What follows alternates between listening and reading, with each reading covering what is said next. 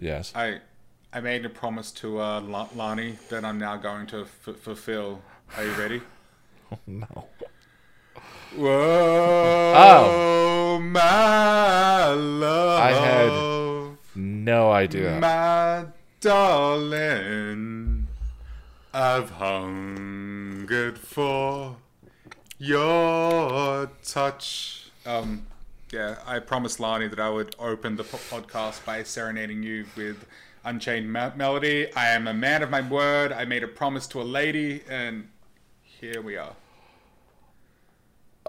I don't think the intro is going to get any better than that. Hello, everyone. Welcome to the podcast of the Nerds. I'm Ian. And my name is Jack. Today on the podcast, we're going to just catch up a little. It's been a while. Yeah, It's been a while. yeah. I have no idea what happened. We'll talk about that in a minute. But yeah, it's been, I think we've missed the last 3 weeks. You did an awesome solo, and then we got together. See, Yeah. I laughed at the solo joke, and then the implications when we got together. It's like, all right, I got to own that. That's great. We've done two since then, though, right? I thought we only did don't one. Maybe has it been? Has it been God. 4 weeks since you did the solo? Oh my. What? Time is. What? Oh, all right. Okay. Would you say that Time goes by so so slowly. Well, in this case, no, really fast. It seems. After we talk about that, I was going to share a little story with you, and then And then I wanted to talk about a little film that we watched called The Water Dance, which hit me pretty hard, shall we say. we're going to be wrapping up with another fanfic reading from Here Is Gone by Terry Boda. You certainly are. Jack, where the hell have we Yes, been? sir. What happened? Time goes by so slowly. That's an excellent question, my friend, and I don't know how to answer that really. I mean, considering we're in the middle of an apocalypse, speaking for myself here, I've basically been here doing this. But I mean, I suppose we've both had quite a bit going on, right? Yeah, I mean, we both got stuff going on, but you know what it is. You know what's interesting is that I can't specifically think of so the first week we skipped. I remember you and I both said that we don't want to put out a podcast if we're not giving good energy, Correct. if we're not giving good podcast. We would prefer to skip a week rather than release something subpar that we're not Yeah, proud of. better to skip a week and than to if we're both kind of like if we Right. both need an off week or whatever. And I have not heard from the audience one way or another, you guys, whether or not in those weeks you want us to put up a fanfic reading, which at the very least is something we could do, or we could do like a 20-minute. We could do a short version. We could do like a freehand, off the cuff sort of dealio, maybe. Nerd chat, but like whatever the short. Yeah, we could just react to the news because that's not oversaturated. Yeah, at people all. don't need more news. People don't need No. news from us. Yeah, I mean, yeah. Let us know if you'd like some sort of filler. But as for weeks 2 and 3 of us missing it, I kind of feel like you know how we were both just kind of like it just sort of didn't happen. Like, yeah, there wasn't really a discussion. It just didn't happen. That's the episode guide script stuff for me. Right. That's one day into another, and where I'm just like, I don't know if I have a good enough idea. I don't know, like, and just sitting down and doing the work. We were talking about like, I enjoy doing this. I love talking to you, and once we start recording, different me slips into my toesies. But Yes. but it's still work. It's still work. And to make the decision to hit the record button and flip that switch and go into that mode is a thing, right? And that's Yeah. the same as sitting down and starting to write the script, where I just am like, It takes an initial burst of energy, shall we say? Yeah. There's something to it. It requires something. Yeah, which we didn't apply. We were talking offline about cleaning up our act, I guess you would say. Just sort of organizing, formalizing days in a way that we've been talking about doing but haven't done. Yeah, and we just haven't been communicating well as of late. No. It's almost like there's a pandemic on and yada, yada, yada, yada, yada. But not a good enough reason, especially if we can do better, which I think we can. Certainly, yeah. I think we can too. But I also had a birthday which kind of lasted three days. You did indeed. Yeah. I already told you, but happy birthday again. Thanks, man. Thanks. It was really good, dude. It was. I say this without any exaggeration. Exaggeration. You're putting a little flair on it. Exaggeration. I'm not being hyperbolic or anything. It was the best birthday I've ever had. It was just amazing. So many people just showed up for me and made me feel special and loved and all of those things. I had a friend come over. Dude, I got to hang out with a real person. And it's weird, right? Right?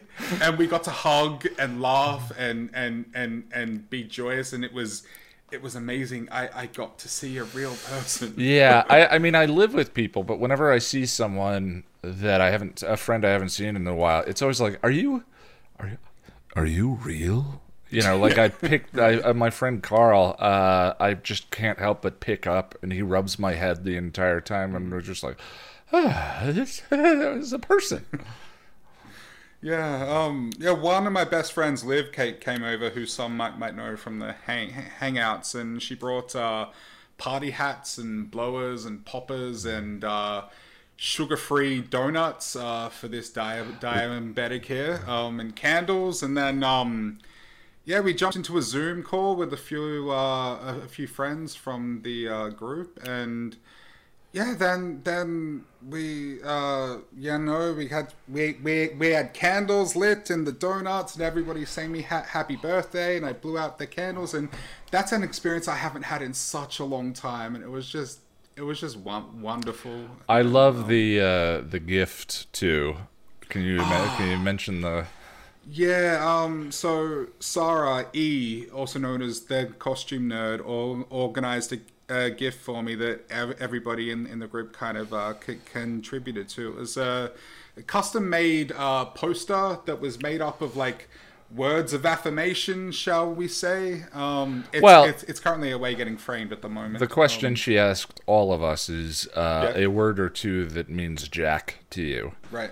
And I thought that the stuff you talked about in your solo podcast, I thought, oh, what a beautiful. That was I talked to her afterwards. I was like, that was so thoughtful. What she came up with, I loved it. Beautiful, man. Yeah. Like it's one of the most beautiful and thoughtful gifts I've ever received. It means a lot to me. I mean, I think it says it's away at the framers now. So I think it says you are enough just as you are, or something like that. And then it's surrounded by all these words. Effulgent was one of them. Ginger Jesus. Someone said Viking. Huggable. What's the Ginger Jesus was mine. Really? I'm so surprised. I had no idea. I mean, I was the last person, and although there was a whole bunch of good words on there already, I was like, it's not like you made a custom emoticon with that idea, is it? You're the shining light of the channel's emojis. Oh, you.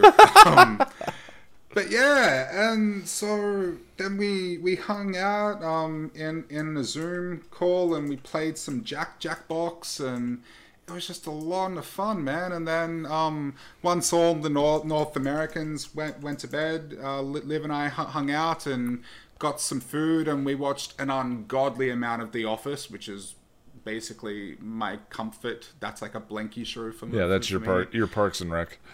Yes. Yeah. Dude, it was just wonderful. And then the next day, It's like, remember people? People. But yeah, then like my D&D group, spearheaded by the lovely Jess, threw me an online party, and we just played some games and stuff, and then like you and I hung out and played some Destiny 2. It was just, I don't know, man, it was a wonderful birthday. So to anybody involved who may be listening, thank you from the bottom of my heart. It was just perfect. I couldn't have asked for anything more. Have you what's the name of this game that everyone's playing that is exploding all over the place? Among Us. It's it's very basic, and for me, I get the appeal of basic. Yeah, me too. Look, I like it, but I like playing it with my friends. I wouldn't really play it because you can just play it with randoms online. Yeah, the whole meetings to decide who's the killer then is strikes me as bizarre. The appeal to there's a lot of board games that use that similar thing, but the you mentioned Jackbox. I love that game. There's a game that we played in Jackbox that is exactly Among Us. You're on a spaceship, you're trapped, and you have to all guess who the alien is, and then jettison them out the window. And if you can jettison the wrong people out of the airlock. Oh my god, it's exactly the same, exactly the same as Among Us. But with better aesthetics, because wait, but does the imposter on Jackbox have to go around and kill everyone? I don't remember what you do. Because it's tests, which I thought was kind of more interesting. The imposter may see scrambled versions because he's an alien who can't read English, and so you put the crew through tests to try and figure out who it is. But it's basically it's the same principle. Anyway, I've just been struck because that game is currently everywhere. Oh, it's huge. And look, it is a fun game. And as we kind of touched on, a group of people and one person is the imposter, and they have to... So you've got crewmates and then the imposter. And the crewmates have to perform tasks around the ship. And the imposter has to go around and try and kill as many people as possible, and the crewmates have to try to figure out who the imposter is. And yeah, like I said, like it's fun and everything, but I wouldn't play it with a bunch of randoms. It's fun to play with friends. Yeah. Well, so we've been talking about so the birthday stuff, all good. Things have been, I don't know how to segue into this story. This is a little bit, it's a thing, right? It's a thing. And the reason it occurred to me I don't like to share too much of my personal life, which I think would probably sound funny to anyone who has followed the channel or me for a while, but I don't like to share details simply for the sake of sharing details, but if there is a purpose or a punchline or an interesting story or something to take away from it, then I think it's right. You're not into just sharing for the sake of sharing. There's always a reason for it. Yeah. And one of the things that we've talked about, you and I are both emotional, anxious men. I think would be fair. Yeah. You know, or neurotic as hell. I was trying to treat us more gently than we tend to treat ourselves. Call a spade, though, right? But anyway, it's a bit like one of the reasons why I started the episode guides was there was a feeling that I had watched something significant, and then I read Mark's book, and I thought, well, if I could write these and create something that delivers the information, then I could internalize the information a little bit better. So I thought that, and one of the things you and I talk about, I loved your bit in the solo podcast about stress and anxiety and all of that, and how you're sort of growing through that, and you've mentioned how much you've changed in the last year, and I've definitely seen that much more confident and peaceful. I've changed more in the last year than I have in the 32 years before it, and it was kickstarted by a pretty sad and traumatic event. But I'm very thankful for it. Well, that is the way, right? Yeah, right. Yeah, yeah. I mean, I've mentioned it many times, but when I was living in San Francisco, there was a point when I was like, I'm either going to drive off the bridge or I'm going to get better, but I'm not going to stay the same. And the thing about not fixing certain problems is like there's a payoff to doing that. That's the thing is like we don't own is, yes, being anxious and insecure and all of that, as I have been for years, is an acid bath of discomfort, but it also feels more safe than failing. It feels more safe than attempting the thing that I have been saying I wanted to do or wanted to do, and it not turning out to be the answer to my dreams.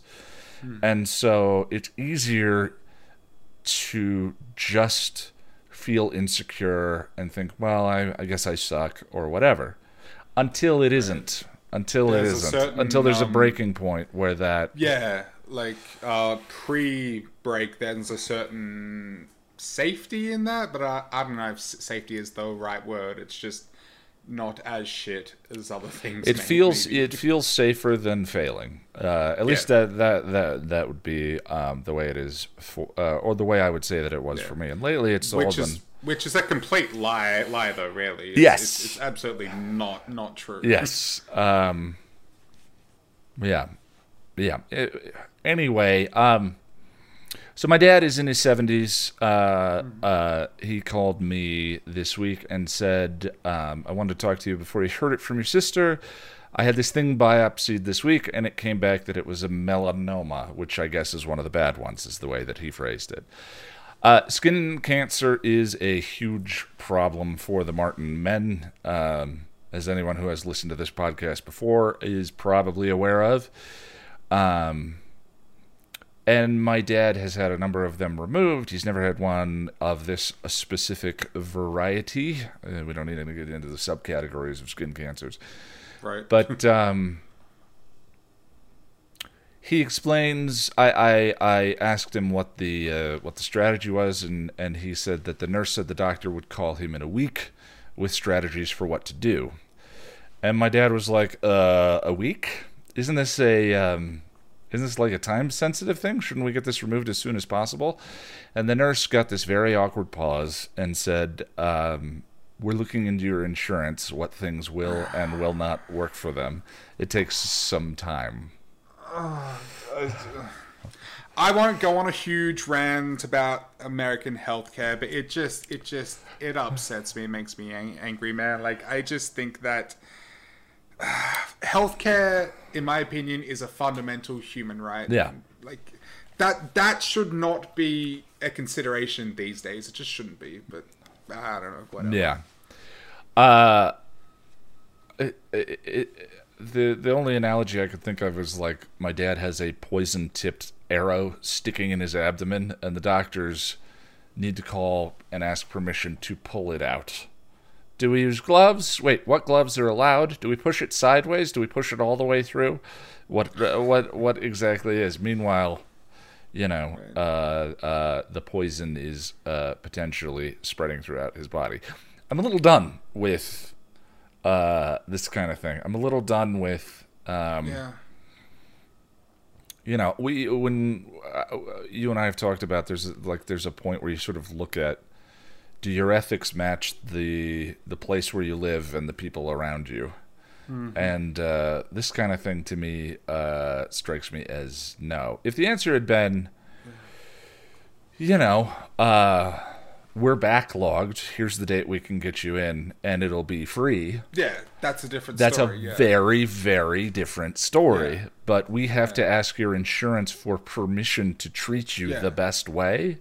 It's almost like the nurse was saying, we just have to make sure someone's getting paid, like, or something. It just, I don't know. Yeah. Someone's making money off it somewhere. So until before COVID hit, I have health insurance. For the first year that I was doing the channel full time, I didn't have health insurance. And then COVID hit, and I realized that part of my panic and anxiety and all of that was like, if I ended up in the hospital, it would ruin this dream that I've changed my life to pursue, because I would bankrupt myself because I didn't have health insurance to pay for whatever the treatment was, and it was keeping me up nights. And I was like, okay, I've got to go.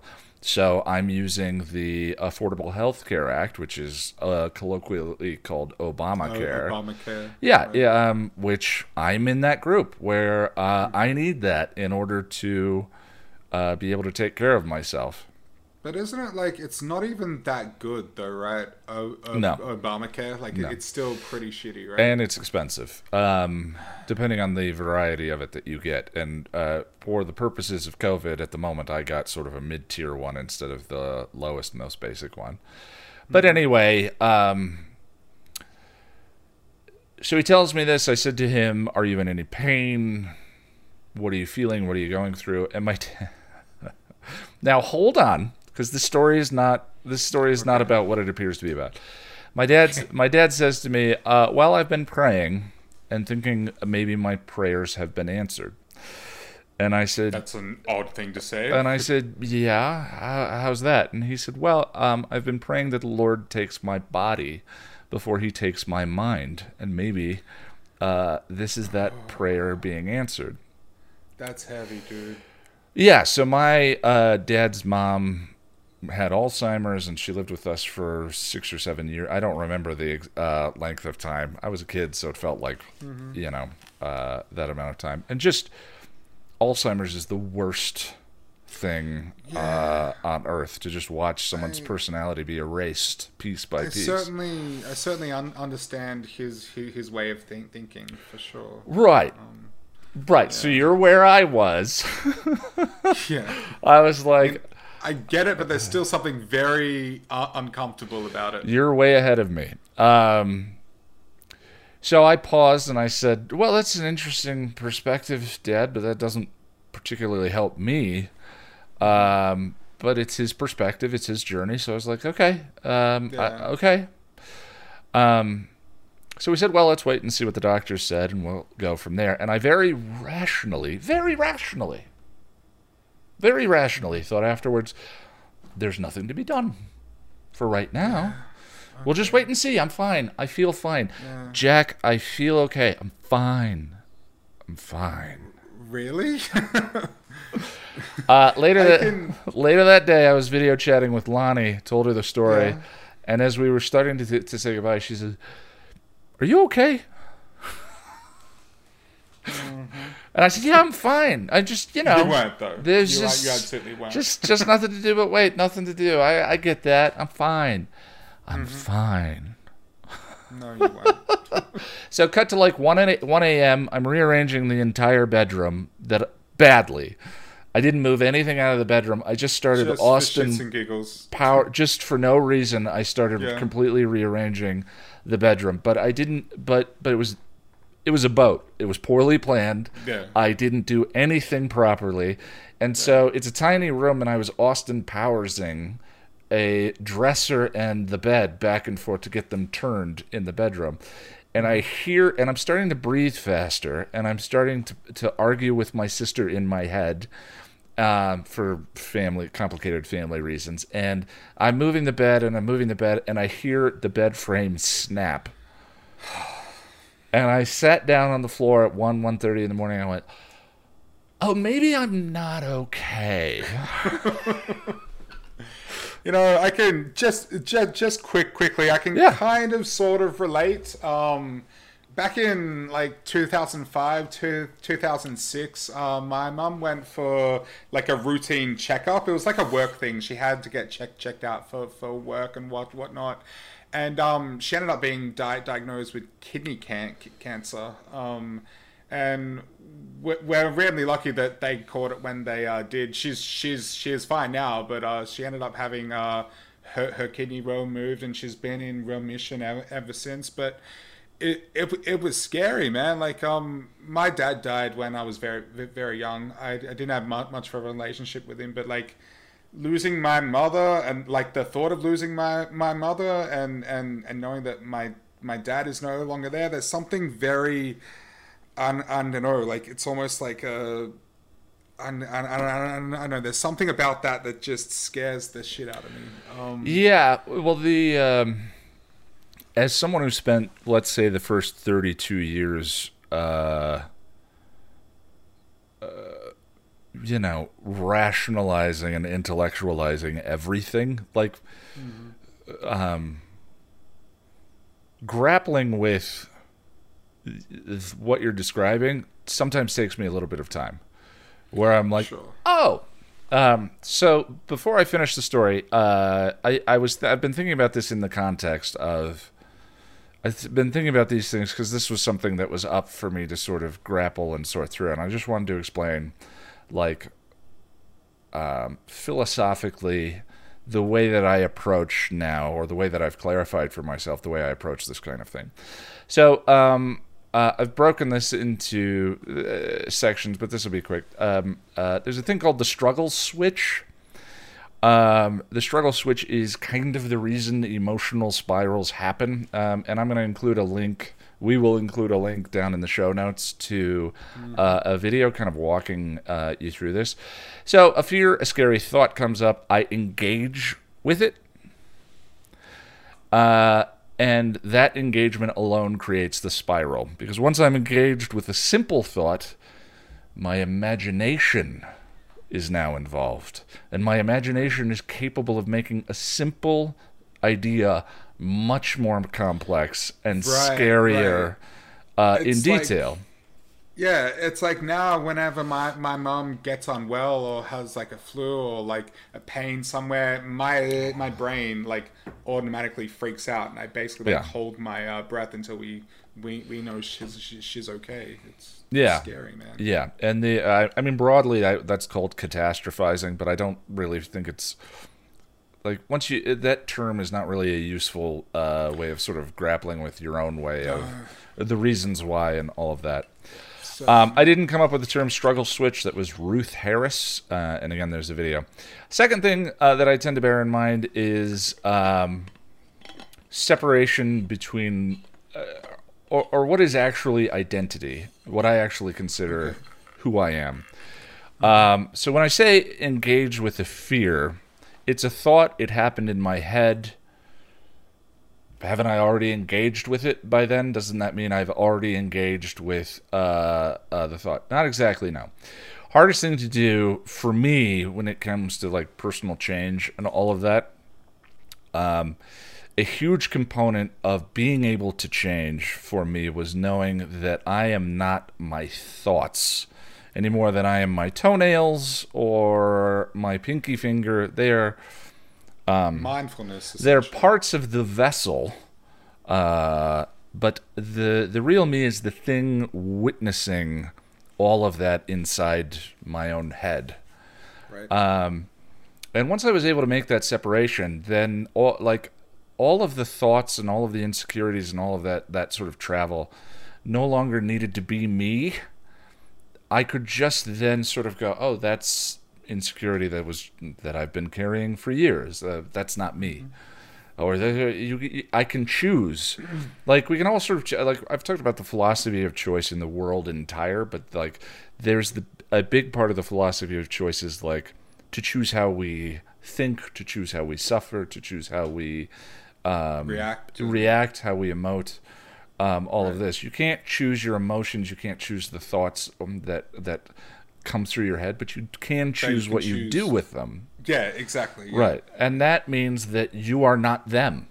You are not those things. You are something, some other particular essence. And again, I'm just describing, I'm sort of breaking down the minutia of the way this now works for me. I'm not speaking in absolutes, of course. Of course, we're all speaking from our own perspectives, man. Yeah. So that understanding is very important when it comes to personal change. It means that just because I have a fear of my father's death or family I'll never figure out how to get along with or love that I may not be worthy of, doesn't mean those things are my reality. They can just be traffic passing outside in the street, rain on the window. If I can just let them pass and not engage with them and start that spiral. Right. Does that make sense? Oh, definitely, man. And those kinds of things are difficult. Like, I myself, I have a tendency to overthink, and part of my growth is learning to, or just trying not to act or react to things at the height of the emotion. Yeah. Well, I mean, Yeah. when a lot of this occurs in your own head, it's just important Yeah. to sort of be listening to that rather than engaging with it. Oh, there's that. Yeah, and I just find well, at least for me, when I do react or act on emotion, it just leads me into just dark places, and I end up like doing or saying things that once I can't calm down, I'm like, oh, that was really stupid, and I shouldn't have thought that way or did that or whatever. But yeah, I guess I sometimes have a difficulty discerning between what is actually happening and what my brain thinks is happening. Right. That's a huge thing, is the there's what happened and then there's what we're currently making it mean. Right. Yeah. Yeah. What and happened oftentimes was... the answer is, I don't know. Right. Yeah. So, then the last, I said there were 3 components. The last thing is what I would call accepting your personhood. Fear is actually an incredibly helpful human defense mechanism. Yeah. The voice that comes up as you're walking down the path that wonders, is there a bear on the other side of that bush? And we take a bit different path to keep from getting eaten.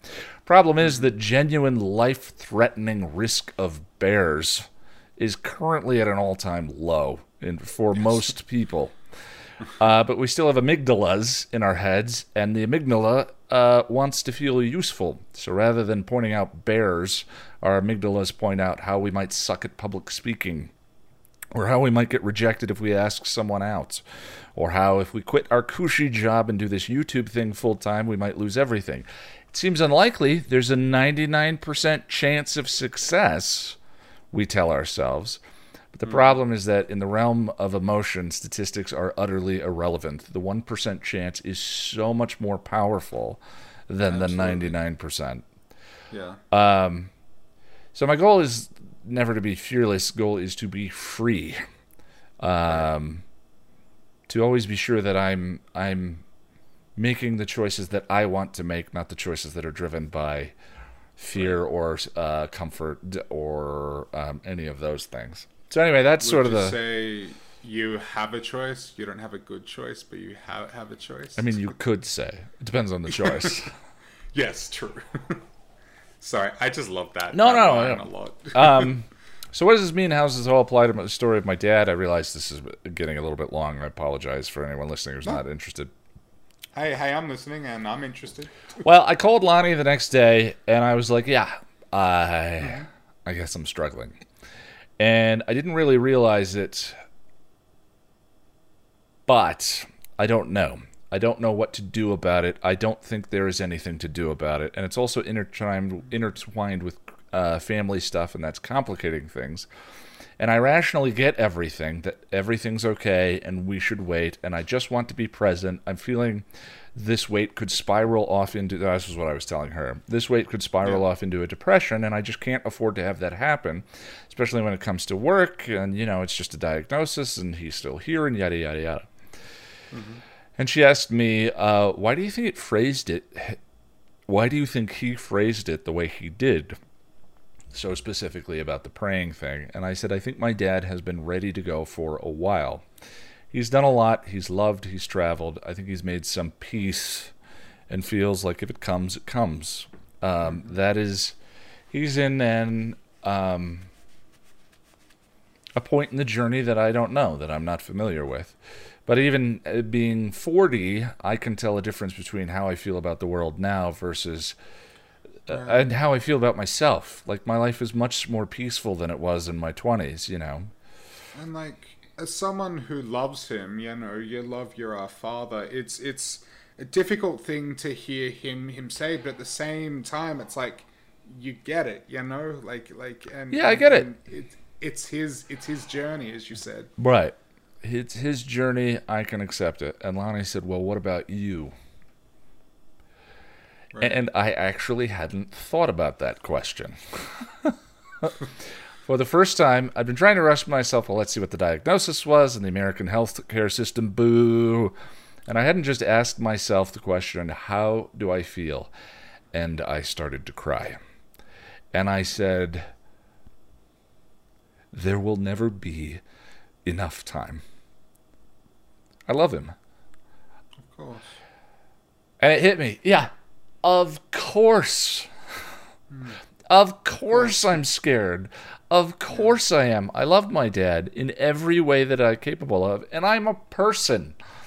Once I saw that, the floodgates just kind of opened, and I think of Willow in Xander's arms. That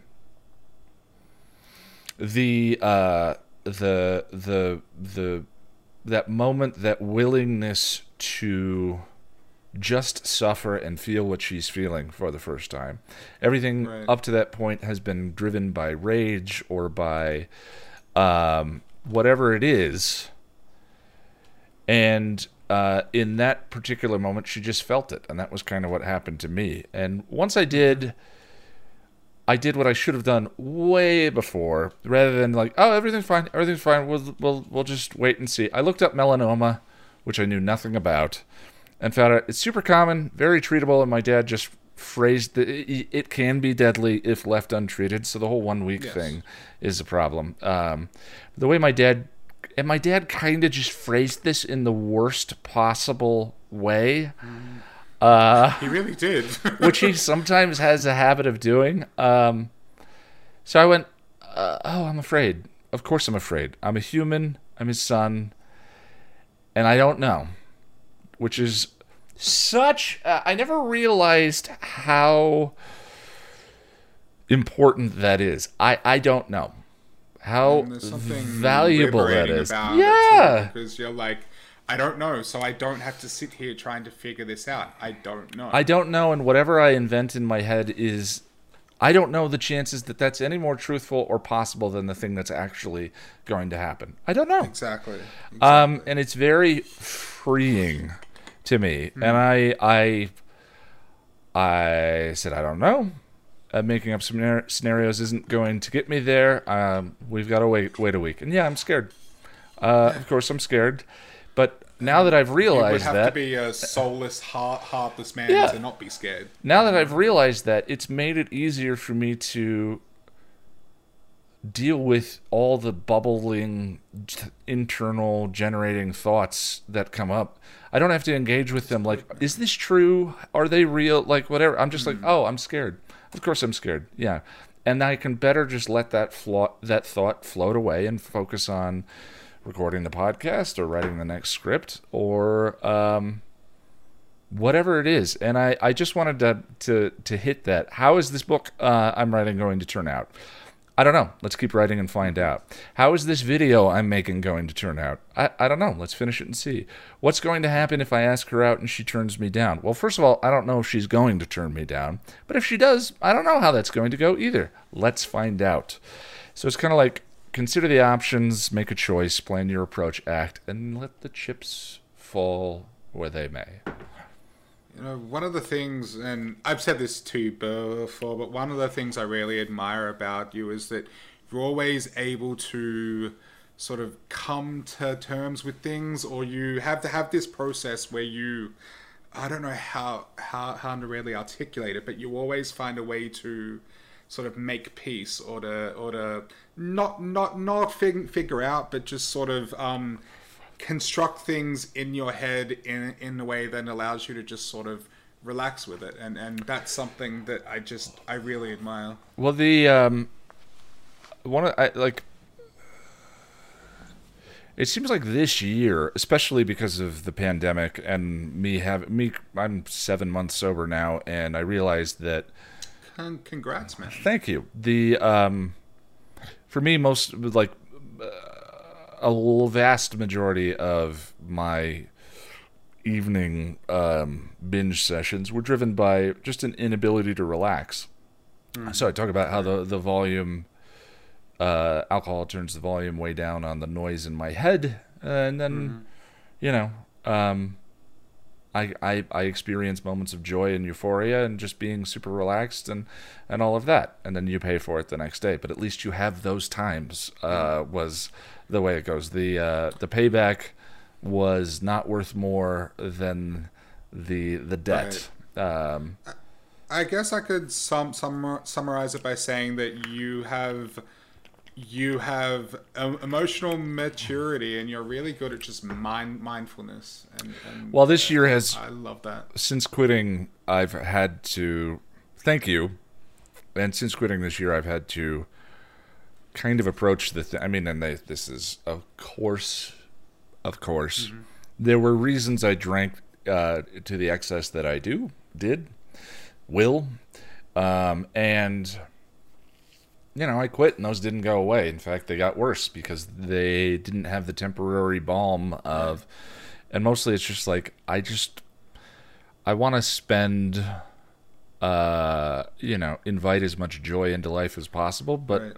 short of that, I want to spend it as peacefully as possible. Right.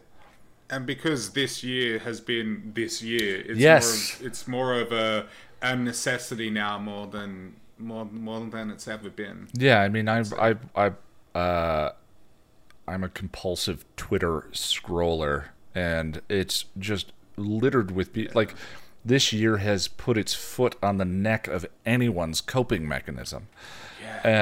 Yeah. And it's been tough for everyone. Yeah, and it just has forced me to figure out how to be calm and make peace. What is it? Doom scrolling, I think. Yeah.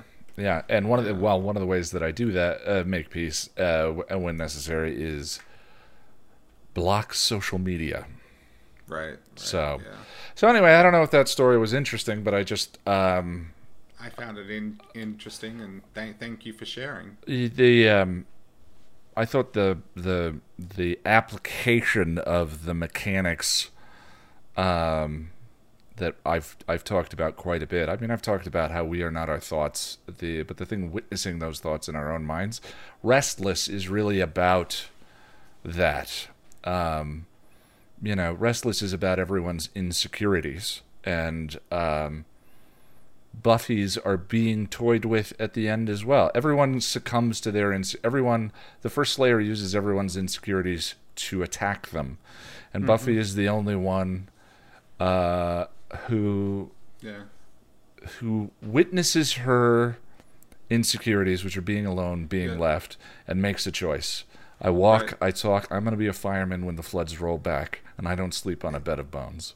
It just kind of dawned on me that Buffy defeats the First Slayer the same way that Nancy defeats Freddy Krueger. She just ignores him, essentially. Yeah. Says, it's interesting. I hadn't thought about the parallel between the two of them, but yeah. There's a very strong parallel there. I can't believe, because I've never thought about that. Restless has a very strong Nightmare on Elm Street parallel. Yeah, because Nightmare on Elm Street, Freddy Krueger's my favorite horror villain of all time. I'm a big horror movie buff, and I can't believe I've never just thought onto that before. But yeah, that's literally how Nancy defeats Freddy. She literally turns her back on him, and he disappears because her fear feeds him. That's cool. Yeah. Anyway, what about you? Yeah. Oh, okay. So I wanted to talk about a little film that we watched. Now, we've watched quite a few films in our absence. We watched Rebel Without a Cause, which was, not really worth talking about too much. Some good performances. It was fine, I guess. And we watched A Knight's Tale, which was kind of a weird one? Well, just to clarify, like Rebel Without a Cause, the experience I felt like we all shared was I get how influential this movie was. Yeah. Because you can see every teenage rebellion film that has followed after, including Breakfast Club and Pump Up the Volume and all of that, but didn't really hold up. It's sort of a lot of it didn't hold up. Yeah, it reminded me of like Citizen Kane in that like storytelling's just evolved so much since then. And yeah, so I probably would have loved it if I was around in 1955. But and we watched Ghost, which is one of my favorites. That holds up. Romantic comedies of all time. Although I was compulsively picking on it, or just parts of it made me laugh in an incredibly inappropriate. It was like laughing in church.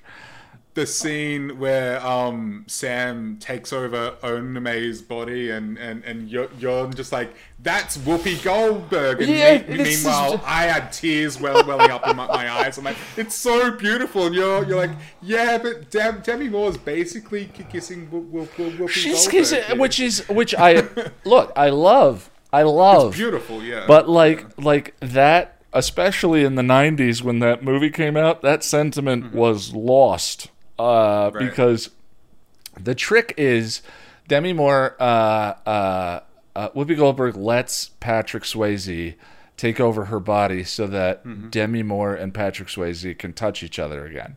Yeah. But before they do that, they've shown earlier in the movie that when a ghost takes over Whoopi Goldberg's body, she's Whoopi Goldberg. But she's Morticia. Damn, what'd you do with your hair?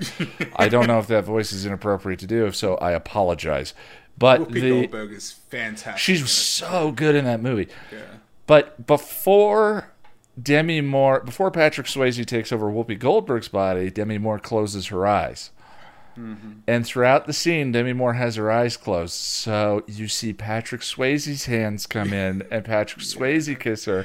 Look, and I was like, the convention is her eyes are closed, which means he's only Patrick Swayze for the camera. Yeah, like you're totally right. You're not wrong. It's just that's Whoopi Goldberg and Demi Moore making out, which I actually kind of want to see. Like, I want to see that version of that scene. Would have been cool if they went there, right? How would it have achieved the same emotion? Would it have achieved? And perhaps, I want to believe that it can. That there's a way. I think the way they could have done it is had like Demi Moore and Whoopi Goldberg kissing, and then the camera sort of pans around, and then it turns into Patrick Swayze or something. That's kind of what they did. You see you see Whoopi Goldberg's hands. Yeah, but they don't actually kiss though. Yeah, and the camera pans up and it's Patrick Swayze. But do we live in a world where Whoopi Goldberg and Demi Moore are the only two people in that scene, but it still has the emotional impact? Right. You know what I mean? Right. Like, the reason I thought it was hilarious is because it's hidden. Because it's like, it's Patrick Swayze that they're showing in the shot. But no. They've actually gone out of their way to show, with her closing her eyes, that that's Whoopi Goldberg. So now it's a thing. Yeah. They've made a thing out of this. But that film was my choice. That wasn't on the list. I chose it for us to watch because we watch a film from the list, and then next week we choose a random favorite. And I've loved that movie since I was a kid. My mum really likes it. And, that was a lot of fun. Yeah, but speaking of films my mum really likes, so we watched a film called The Water Dance. From 1992, directed by Neil Jimenez and Michael Steinberg, and starring Eric Stoltz, Helen Hunt, Wesley Snipes, and William Forsythe. And it's about a young writer and his experiences in a rehabilitation center after he breaks his neck and becomes paralyzed from the waist down. and it was written by Neil Jimenez and was partly based on his own experiences in a rehab center after he fell 20 feet into a rock pool when he was hiking with some friends. And he became paralyzed from the neck down, but after a couple of surgeries, he was able to regain use of his arms. And this one hit me pretty hard. So if this is your first time here, let me just recap. I was born with a disability called spina bifida, and I use a wheelchair. I mean, I do have limited use of my legs, but that's just getting in and out of bed, cars, whatnot. It's essentially paralysis, and spina bifida causes a whole range of different health problems and whatnot. But yeah, years and years ago, when I was probably in my early teenage years, my mum told me about this film and asked me to watch it.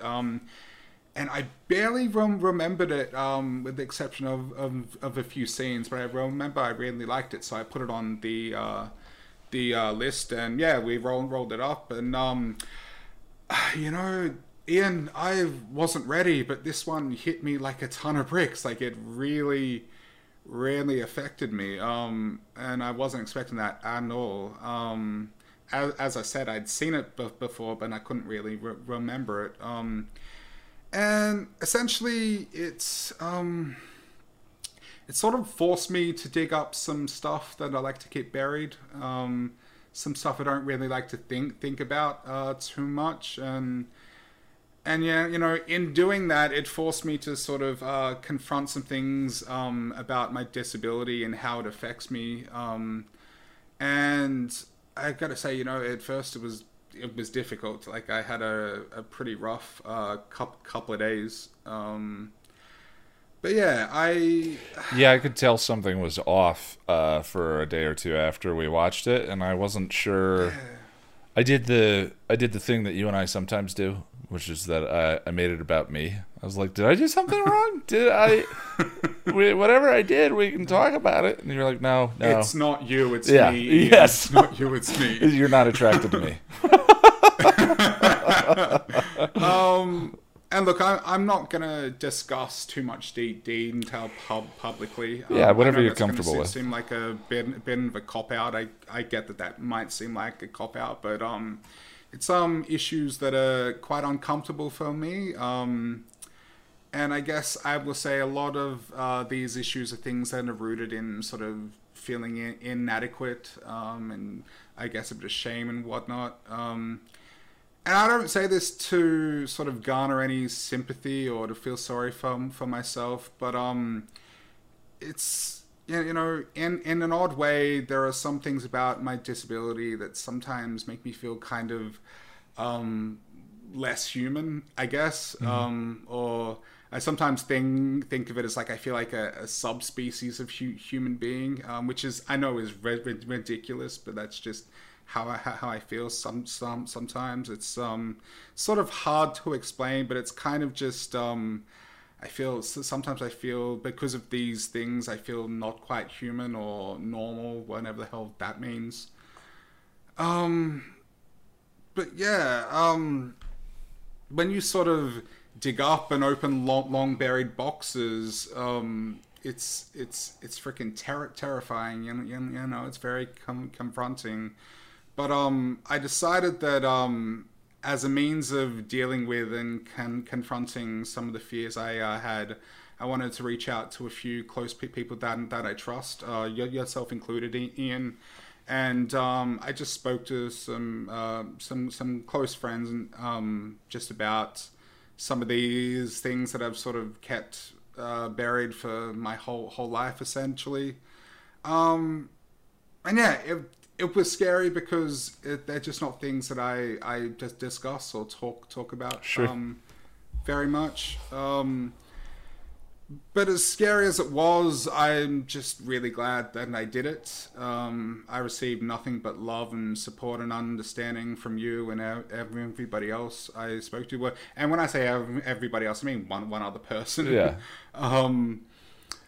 And yeah, no. As tough as life can be, sometimes more often than not, I find myself surrounded by the best people who show me the best in humanity, and I'm very thankful for that. But yeah, like here we are now, a few weeks later, and I'm I've still got some work to do, some decluttering and whatnot. But I'm just very thankful for the experience, I guess.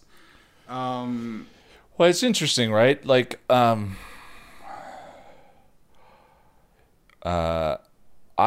had when it comes to trauma, or when it comes to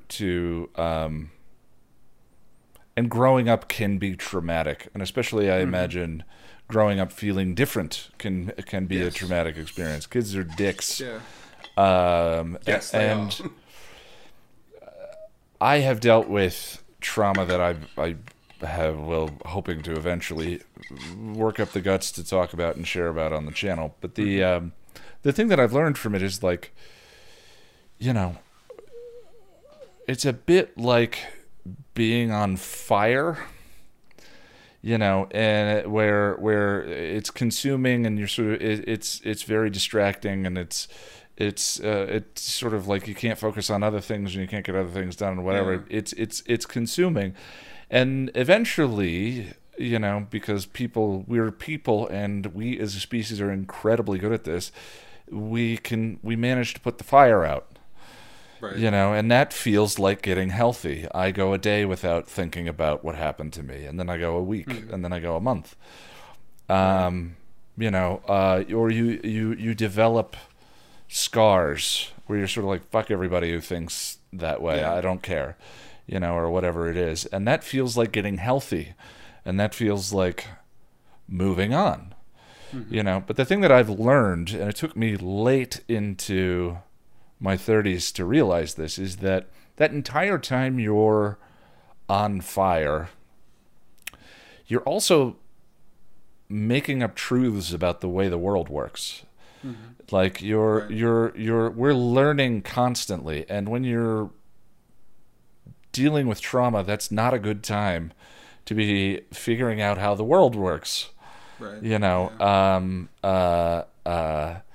And the thing of it is like those, the way I've described them is like flaws in the lens that we look through to see the world. They're incredibly hard to see.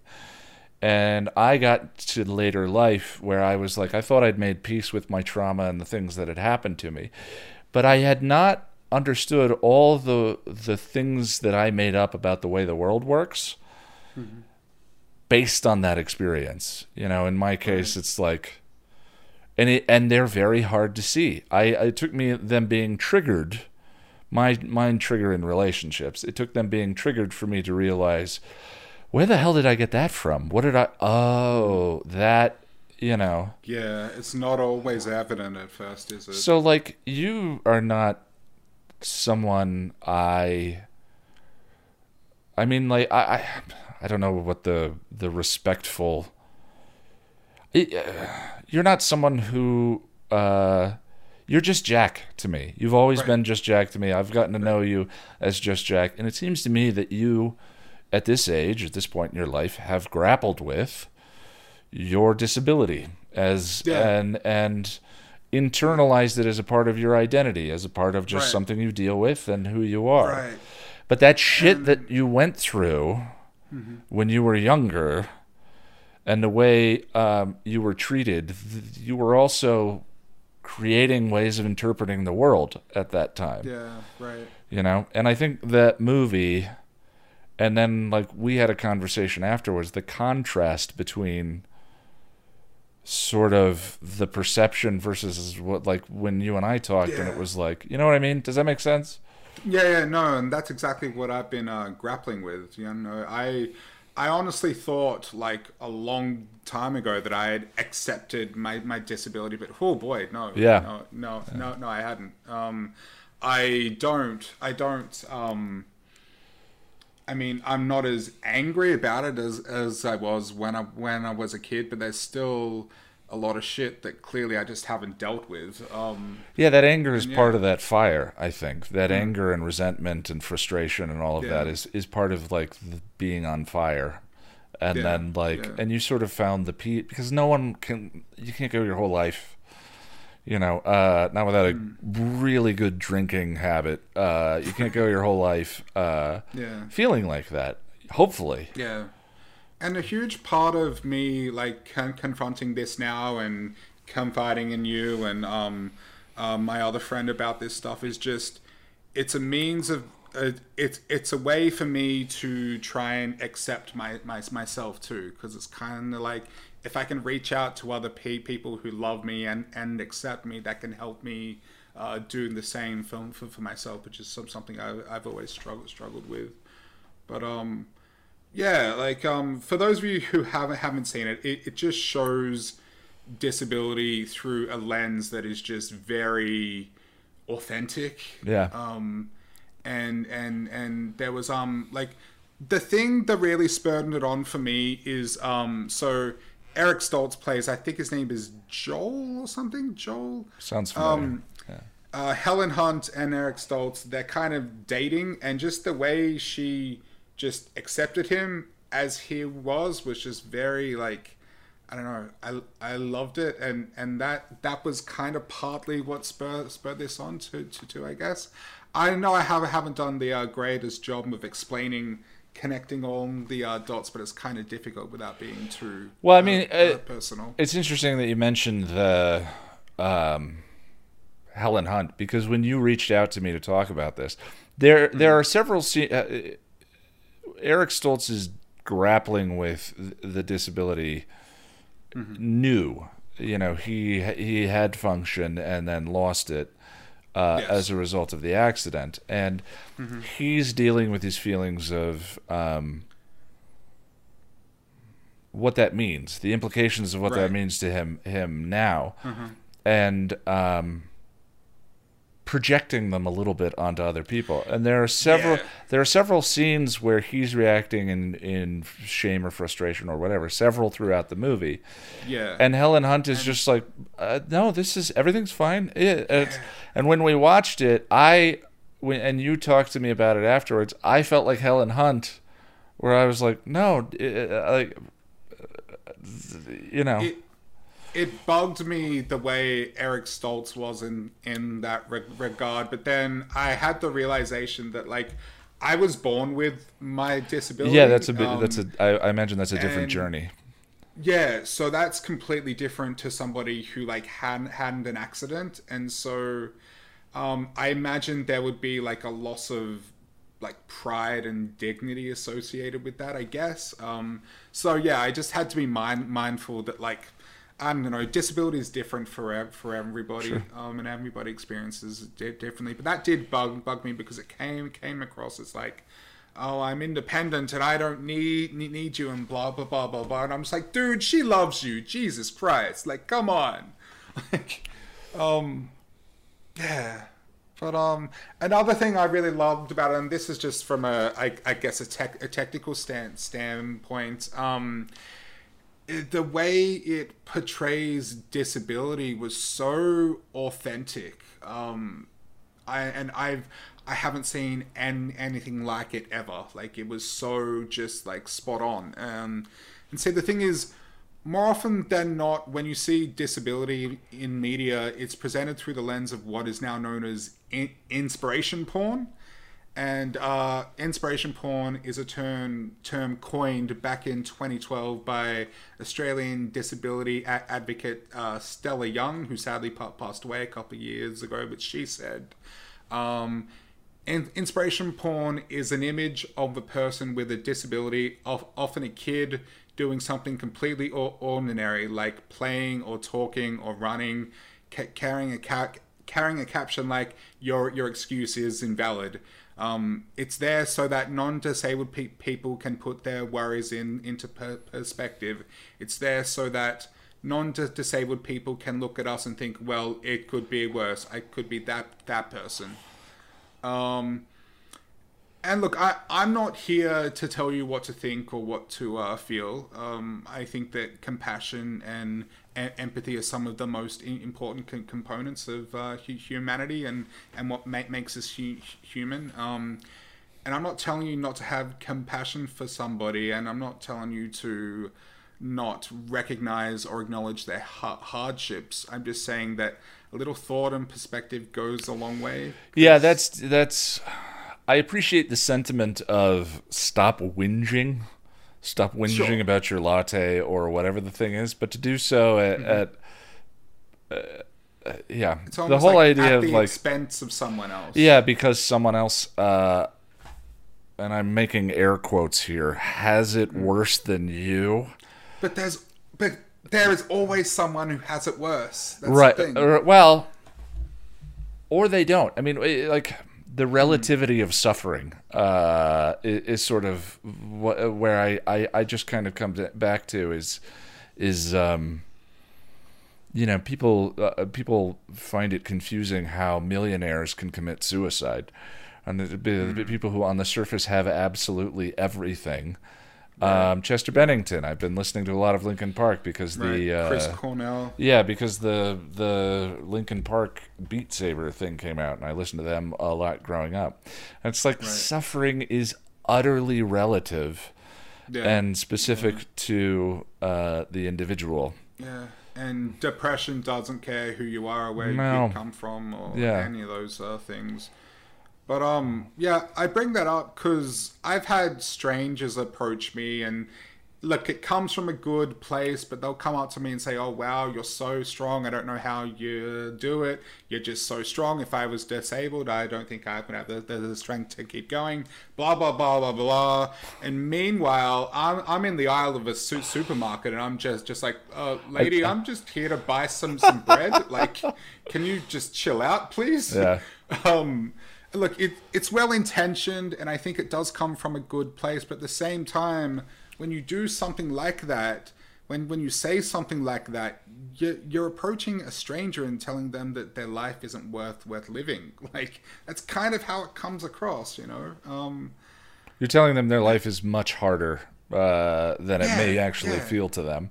Yeah, and whereas they could be having a really good day, and then someone comes up and be like, "Hey, remember, you're disabled." Like, thanks, man. Cheers. I feel like the first couple of years of our friendship, I did the opposite, and I'm not sure if it's much better, where I was just like, you had to remind me. I'm like, oh, yeah, I totally forgot. I've said this before, is the thing that I loved about you is that we never had the... "So I'm in a wheelchair" conversation. I think you just kind of figured it out at some point, or you saw a picture of me. I don't know. I think you had to mention it like 3 or 4 times, and I was like, because of your YouTube channel, and I was like, "Oh yeah, that's wheel right, life. yeah. What does that mean?" And you were like, "Oh, well, I'm in a wheelchair." I was like, "Oh," and then I would forget, and then we'd talk again. I mean, in my defense, it seems incredibly insensitive of me to so forget, but I also forget everything about my family and friends and all of that.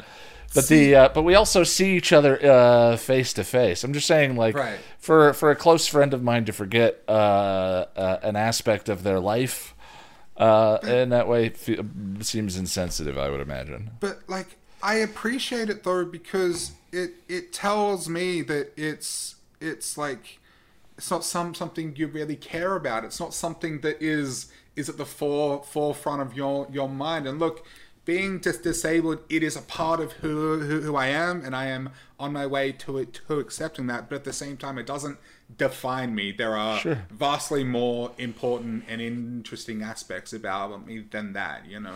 I mean, to me, that's a little bit like what we were talking about before, is like, I just see Jack, like, and like, I don't believe and funnily enough, my other friend said that too. I just see you. Yeah.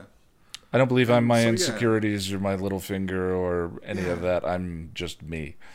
And so, like, don't feel bad or like you should have acknowledged or been... No.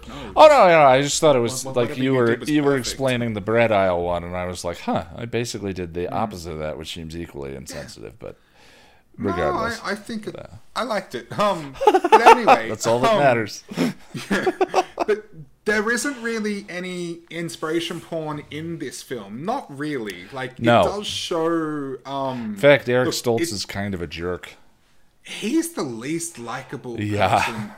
Even, like, William Forsythe, who's kind of a racist dickhead, is kind of more likable because he grows. And you know what? has Isn't that kind of refreshing? Now that I think about it, it's like, you know what? The fact that Eric Stoltz is kind of an asshole, more power to the story. It doesn't make for the most fun movie viewing experience, but as we said, in terms of representation, it's like, yeah, Right. that would figure.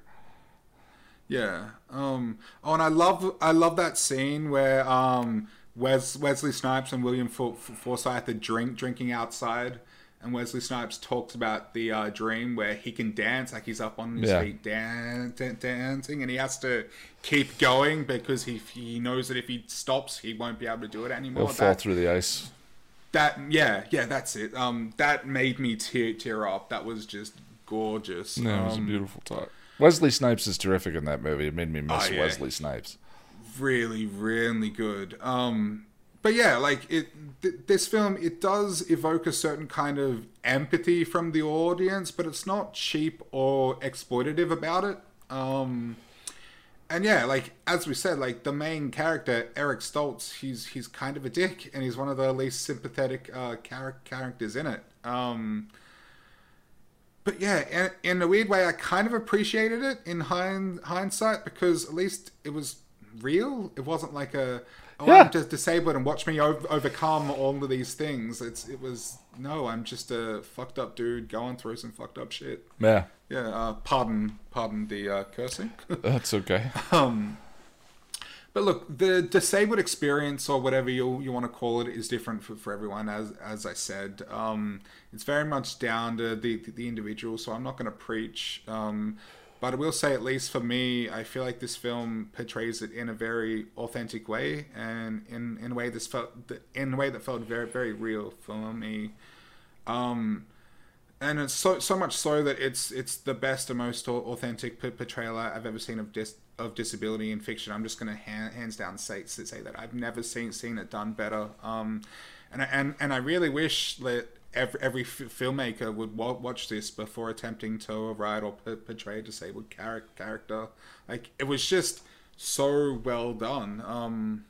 I was even really impressed by the, I guess, physical representation, or whatever you want to call it. I'm not sure what to call it, but what I mean is, so in media, most of the time, whenever you see someone in a wheelchair, 9 times out of 10, they are an able-bodied actor portraying a disabled person, and for me, it always stands out like a sore thumb. Like, it's so apparent to me because, so it's kind of hard to explain, but when people who aren't used to being in wheelchairs are put into wheelchairs, there's something just odd about the way they move and try to maneuver the chair that just doesn't seem right. It looks odd and out of place. So it's kind of like, the way their arms move as they try to push the wheels is very, like,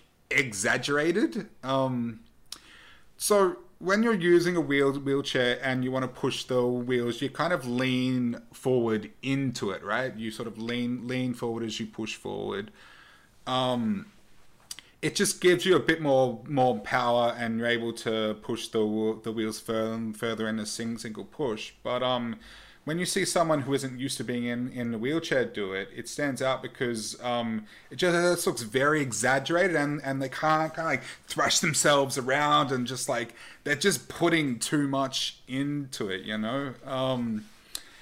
But on the flip side, you'll know when you see someone in a wheelchair who is used to being in them, because their movement is very, like, fluid, and it's very intentional. They won't be, like, wasting all this energy by throwing themselves around and thrashing and all of that stuff. And that's what it is. It's a waste of energy. They're putting more energy into it that they're not getting any benefit from. But yeah.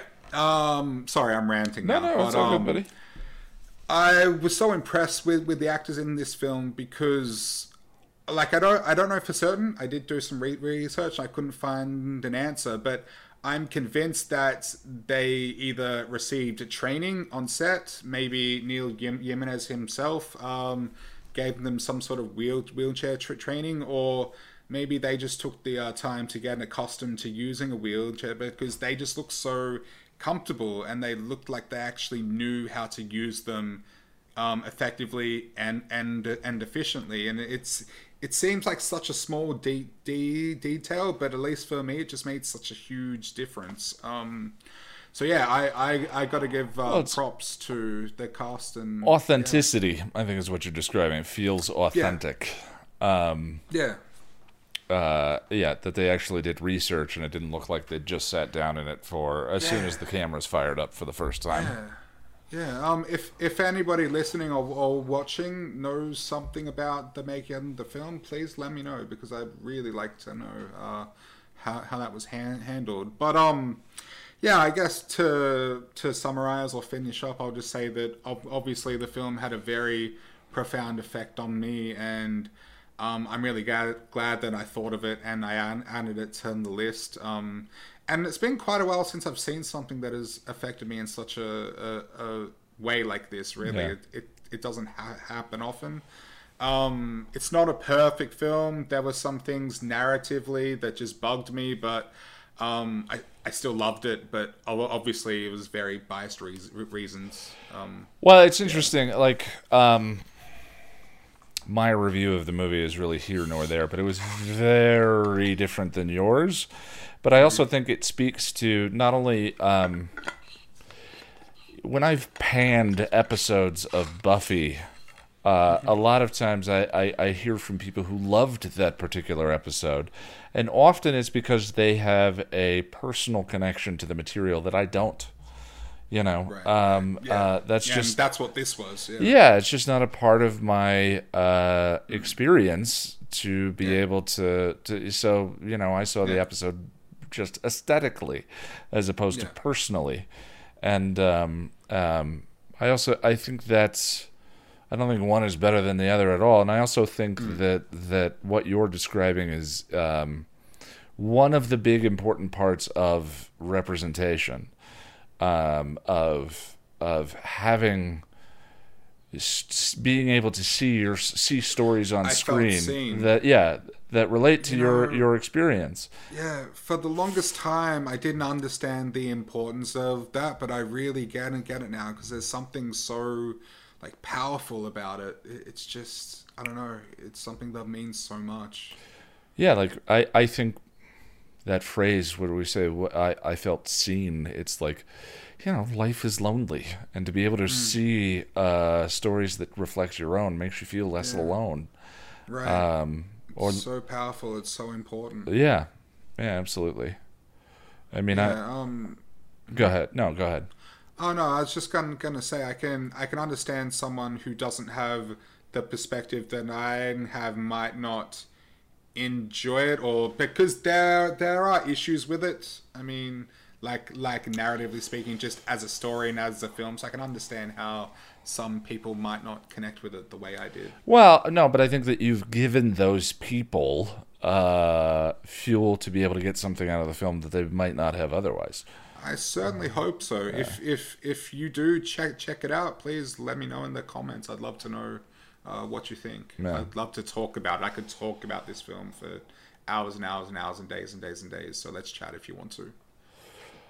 Well, before we get into the fanfic reading, I just want to let you know that I am at Ian Nitram on Twitter.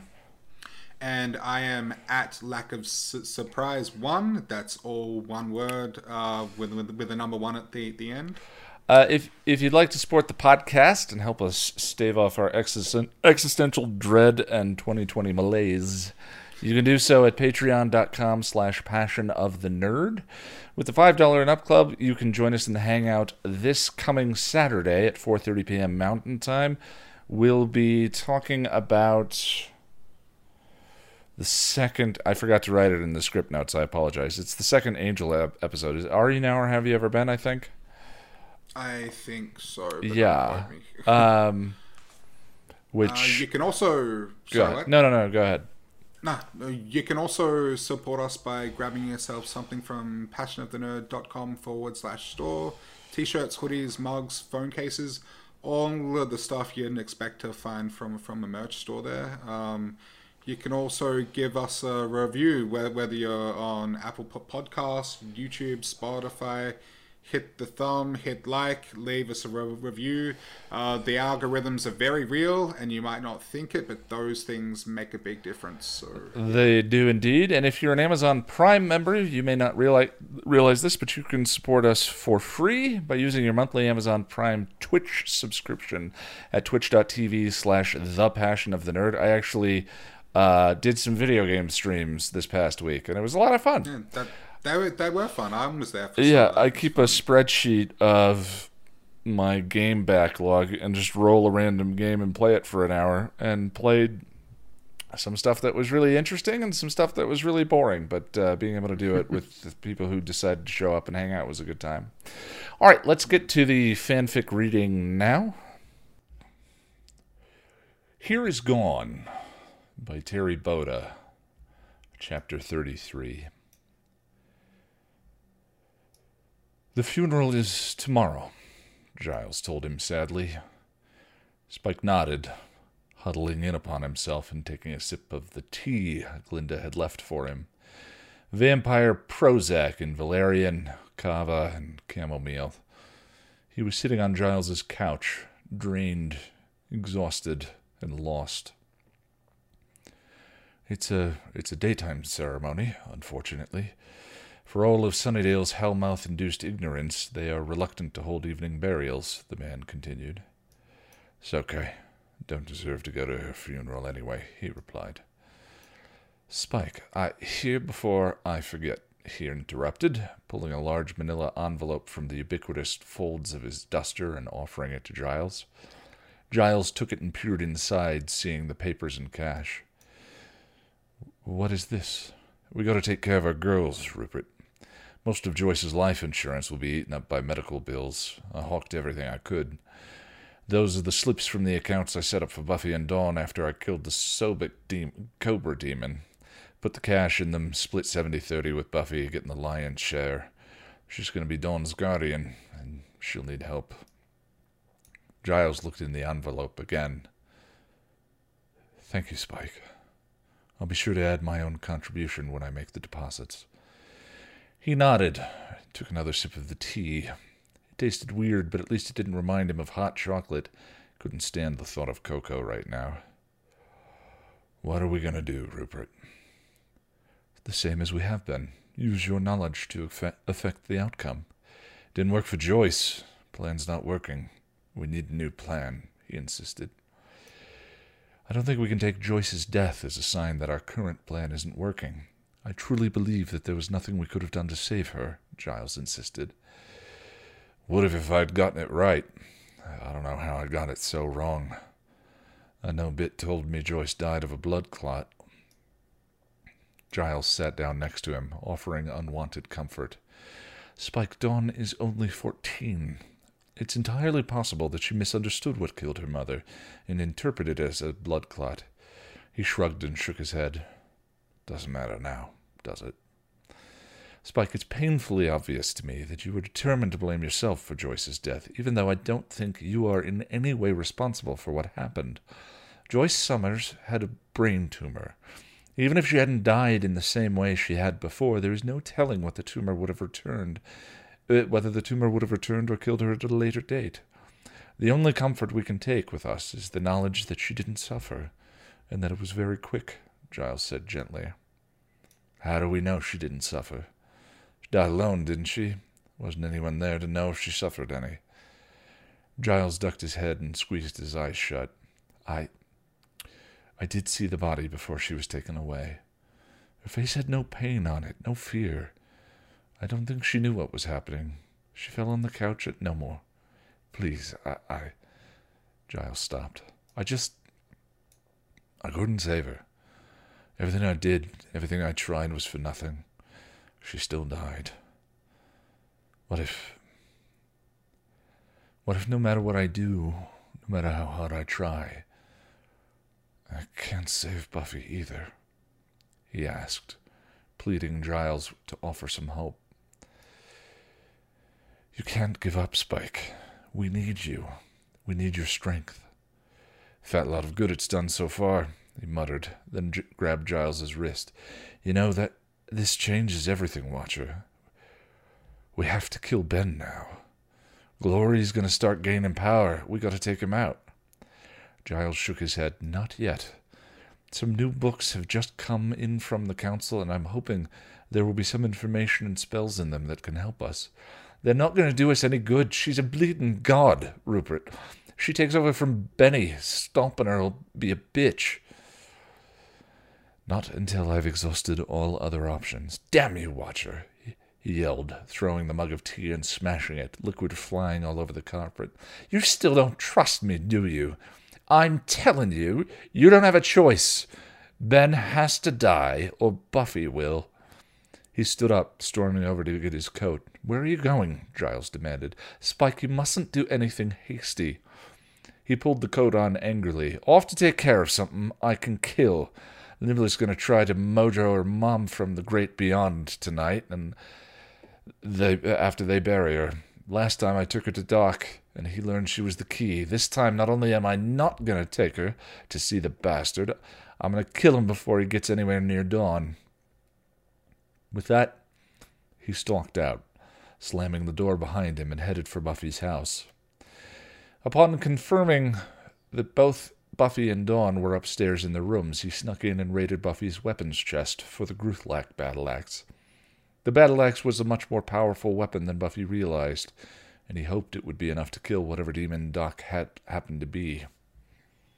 He remembered from the previous timeline that Xander had killed Doc with a sword through the heart. This time, he planned to lop the bastard's head clean off his shoulders. He paused, listening, hearing the sounds of numb grief and silence, and his heart broke. I'm sorry, Buffy. I'm sorry, Dawn. I'm so sorry. I don't know how I'll make it right, but I'll try. He snuck back out, half of him wanting to stay and comfort the girls, but he had things that needed to be done. He found Doc's place without any trouble.